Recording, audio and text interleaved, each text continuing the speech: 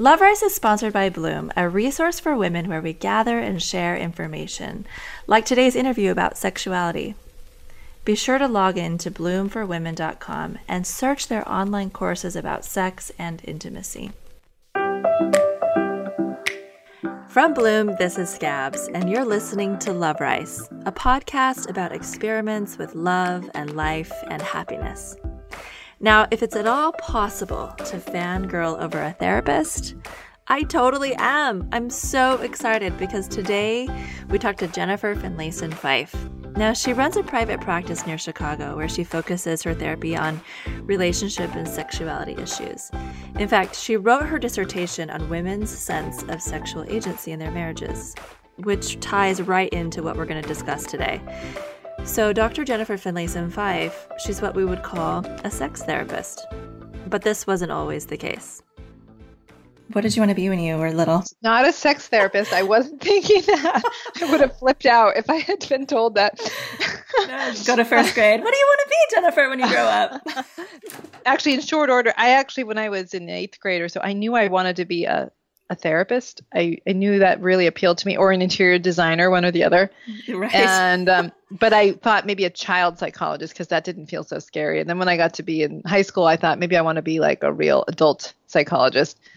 But maybe I also still want to be an architect or an interior designer. And then I think I was just afraid of a PhD. I just didn't know if I could do it or not. But then once I got into college, I just got clear. Okay, I definitely want to be a therapist. So I channeled all my energy that way. And then once I got into my PhD program, I wanted to focus on sex. So, wow. Yeah. What a journey. Although I've been drawn to her work, I do struggle with some of her concepts. Even this interview was hard for me to digest. She asks real questions that beg real answers. But I think that's what I love. I love the challenge and I love the discovery. So this is a 2-part interview. Part 1, we're going to take a look at how some patterns keep us stagnant. And part 2, which you'll get next week, we'll talk more about how to own our sexuality, whether we're in a relationship or not. For now, though, I just suggest taking the time to listen. Maybe even listen twice and see what pushes you to learn more. These days, we hear a lot about betrayal trauma. And if this phrase is new to you, it basically refers to the trauma that we feel when we've been betrayed. I mean, obviously, right? But really referring to the betrayal in a marriage or a partnership due to some kind of intimate deception, an affair, pornography, something like that. The rise of the idea behind betrayal trauma for many of us has been the godsend of validation that we've needed. Today, though, I thought it would be interesting to, widen our scope, widen it beyond the paradigm or the idea of trauma. Maybe challenge ourselves and see what's next. What do you think of the word or the phrase betrayal trauma? That's an excellent question because I do have a bit of a reaction to it, but not really. Here's I don't know if I think that it's partly a paradigm that is part of the problem, not the solution. And so that will sort of come out in my responses. I'm okay if people, because it does feel traumatic. It's extraordinarily disorienting to find out somebody you thought was trustworthy isn't. And people can have symptoms that are PTSD, like no question, around the disorientation that happens. And it's overwhelming. So I don't take any issue with that. And so I don't want me questioning it to be like minimizing. My questioning of the paradigm, I'm certainly not minimizing of the experience. What I'm trying to open up more is the question of what development looks like. It's not just a repair of like getting this guy to promise you enough he's faithful and you convincing yourself it's believable. It's about something developmentally different really happening. Because I think betrayal trauma, at least in my mind, the way that many clients talk about it, invokes this sense of their dependency that is inherently problematic. And so that's what I want to kind of challenge, hopefully, in the conversation is the way we construct men and women and sexuality and how that impacts what healing looks like and that there's a whole different way of thinking about it that actually liberates people. And I've seen be able to not just overcome and repair, quote unquote, but actually develop something different and much better. I like that idea. I like the idea of liberation. Yeah. And that word is really like, I think when you come into this situation, you do feel the opposite of liberated, which is trapped. Let me introduce y'all to a little Scabology 101. This is my theory. When something as mind-blowing as betrayal happens in our lives, whether it's from an affair or pornography or whatever it is, it feels like falling face first, flat onto the bathroom floor. And it completely knocks us out. A lot of times we just stay there, crying, sobbing, unsure of everything. After a while, most of us, come to our knees and wipe our tears away, and we find a way to reach out. We get help. We meet people. We pay attention to ourselves and to our self-care. And then we get completely off the bathroom floor and we start to breathe again. We're standing. I mean, we're still in the bathroom, but we're standing. And this is a huge milestone. And then it just seems like we kind of get stuck in the bathroom. We go round and round, unable to find the door.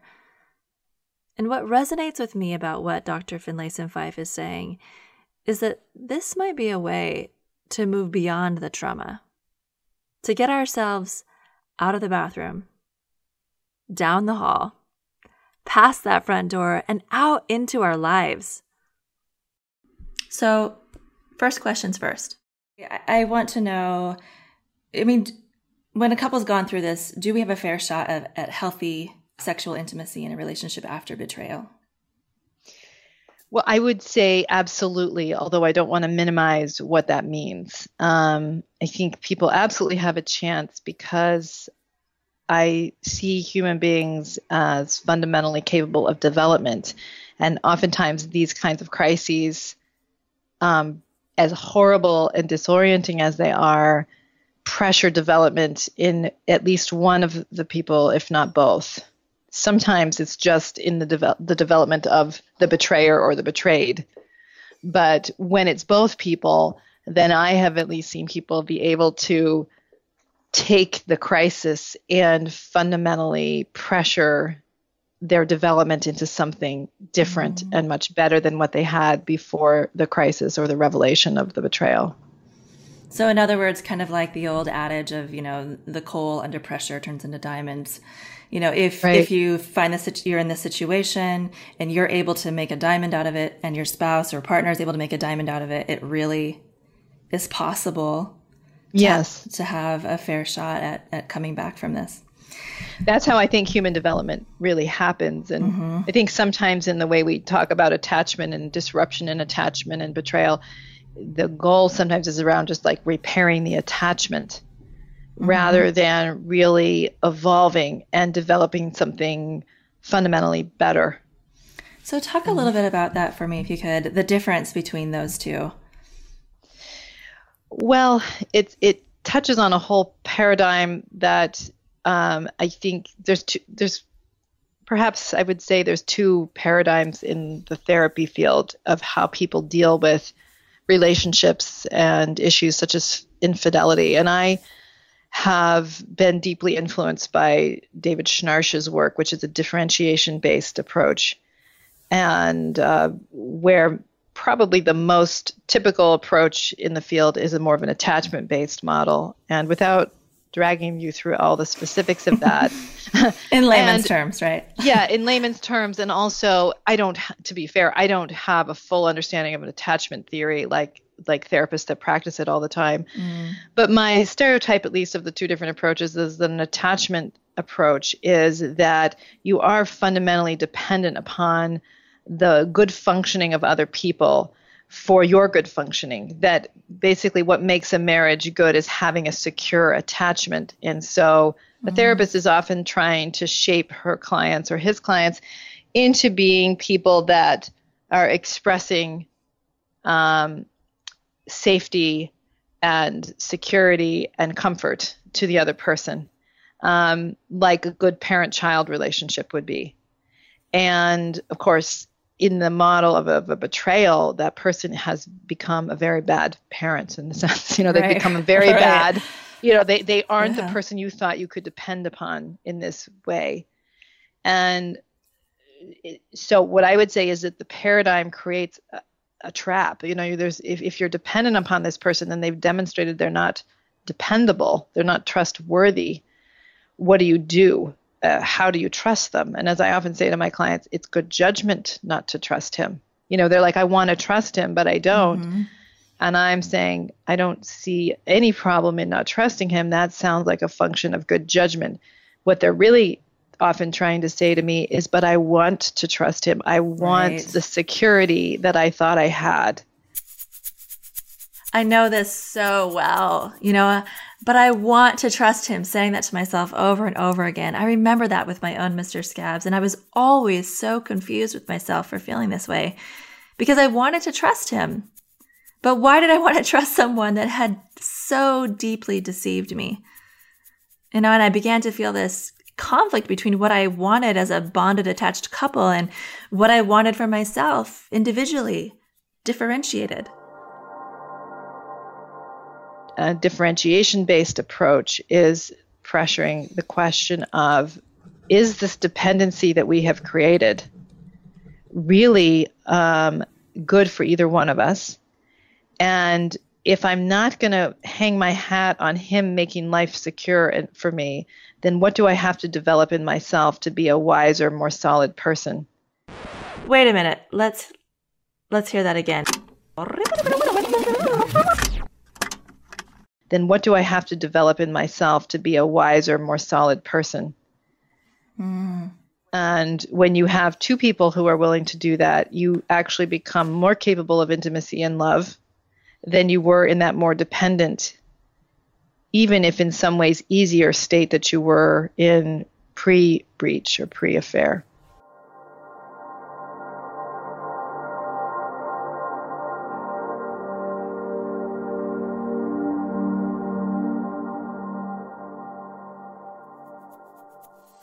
So we're talking about two different theories or ways therapists approach relationship issues.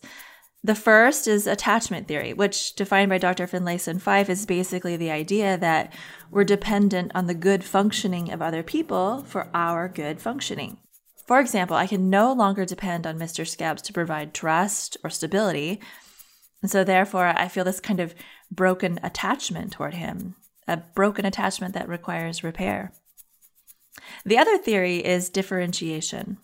And as Finlayson Fife describes here, it's a place of recognizing, for example, I can no longer depend on Mr. Scabs to provide trust or stability.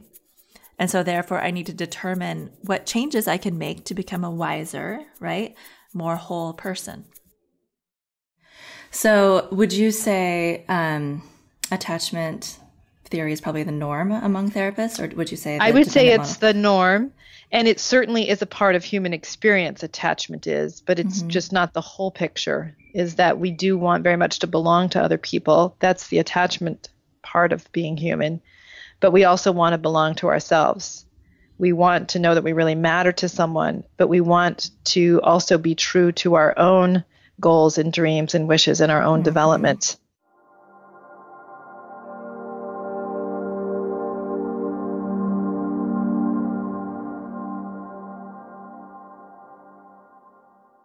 And so I think a good model accounts for both of those realities.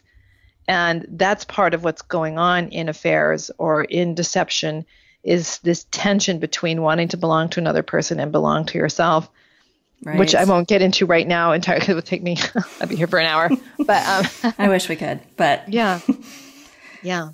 That brings up a thought for me also. So when you talk about the dependency model, I think of codependency. Is that in the same? Codependency is an expression of that more attachment approach. And I think, in a differentiation based, it might be the language that's used more around enmeshment. And that is to say that you are creating collusions of dependency on someone so that you don't have to develop yourself. For example, a traditional marriage, which I studied quite a bit in my dissertation research, is, basically let's cut a deal here. I will depend on you. This is the female's position in a traditional marriage.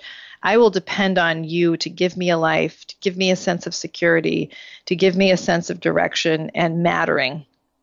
Cinderella, essentially. Right.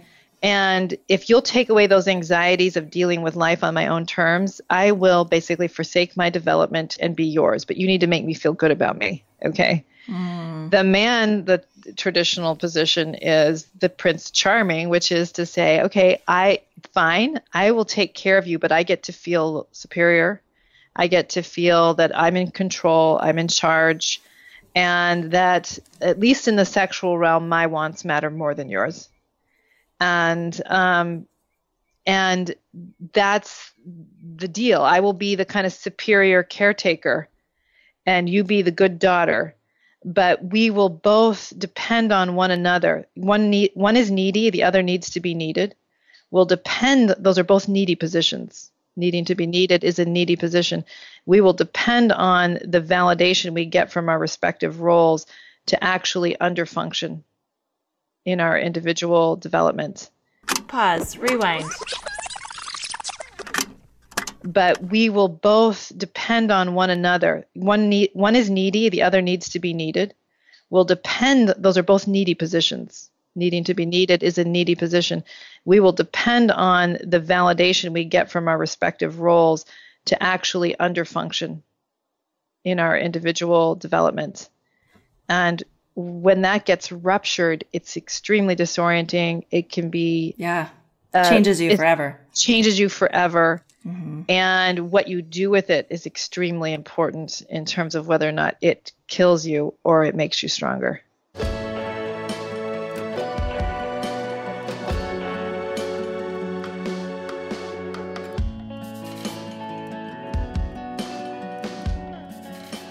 Now, a couple of months ago, I interviewed a very cool lady. It's a story that I'm still working on, and I hope to be able to get out to you here in the next couple of weeks. But just to give you a little preview, her name is Elle. She writes on the blog betrayedwivesclub.blogspot.com, and her heinous D-Day was about 10 years ago. And in talking with what we do with this incredibly painful and terrible experience, Elle says this.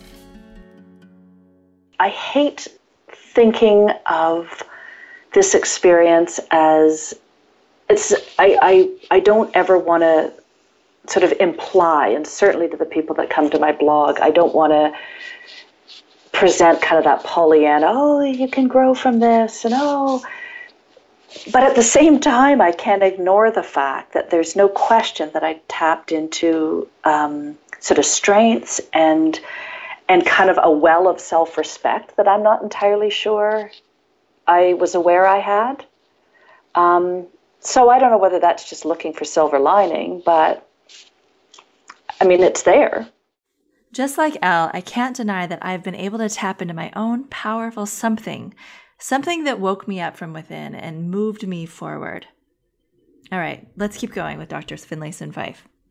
So, generally it seems like there's one partner that wants sex or intimacy more than the other. I mean, is this kind of the norm? Okay. So when some kind of betrayal or discovery of, a sexual issue comes up, it seems to me and to many of us that this conflict between partners is magnified. Mm-hmm. Meaning, okay, good. So meaning one partner is going to say, I need to have sex because I need to show you love. I need to connect. I need to I need it. Plus I just need it, and we'll never heal if we don't have sex. So, that's kind of one argument. And then the other partner is saying things like, there's no way I want to be near you. I want to be connected with you. I feel so disconnected, even so far to say, I feel used, unsafe, humiliated. Right.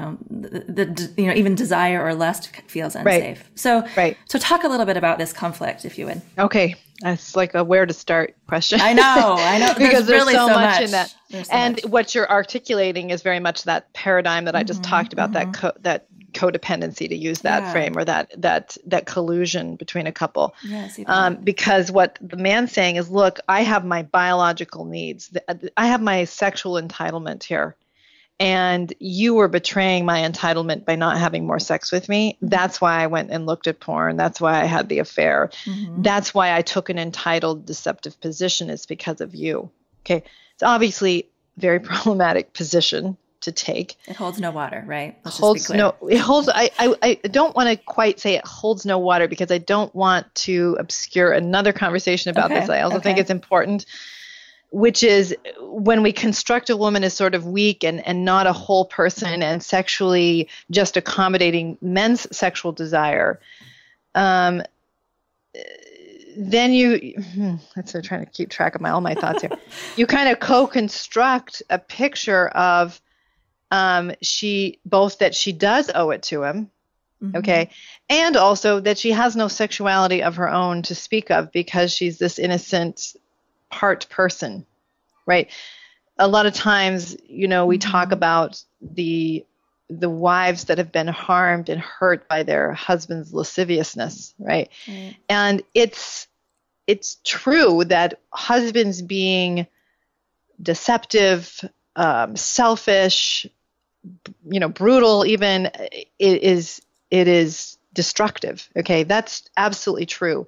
But what I resist is the collusion in the idea that women are sexless and needy and desireless beings that need protection from these men whose sexuality will take them down in a heartbeat if they're not careful.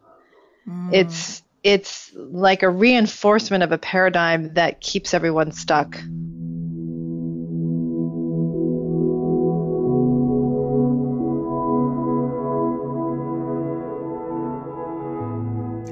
Learn more at finlayson-fife.com. Check out her workshops and courses on sexuality, and I especially like her office hour recordings where she answers all kinds of client questions. Meet us back here next week for part 2. And as always, if you have any questions, comments, or ideas about this episode, email me at scabs@bloomforwomen.com.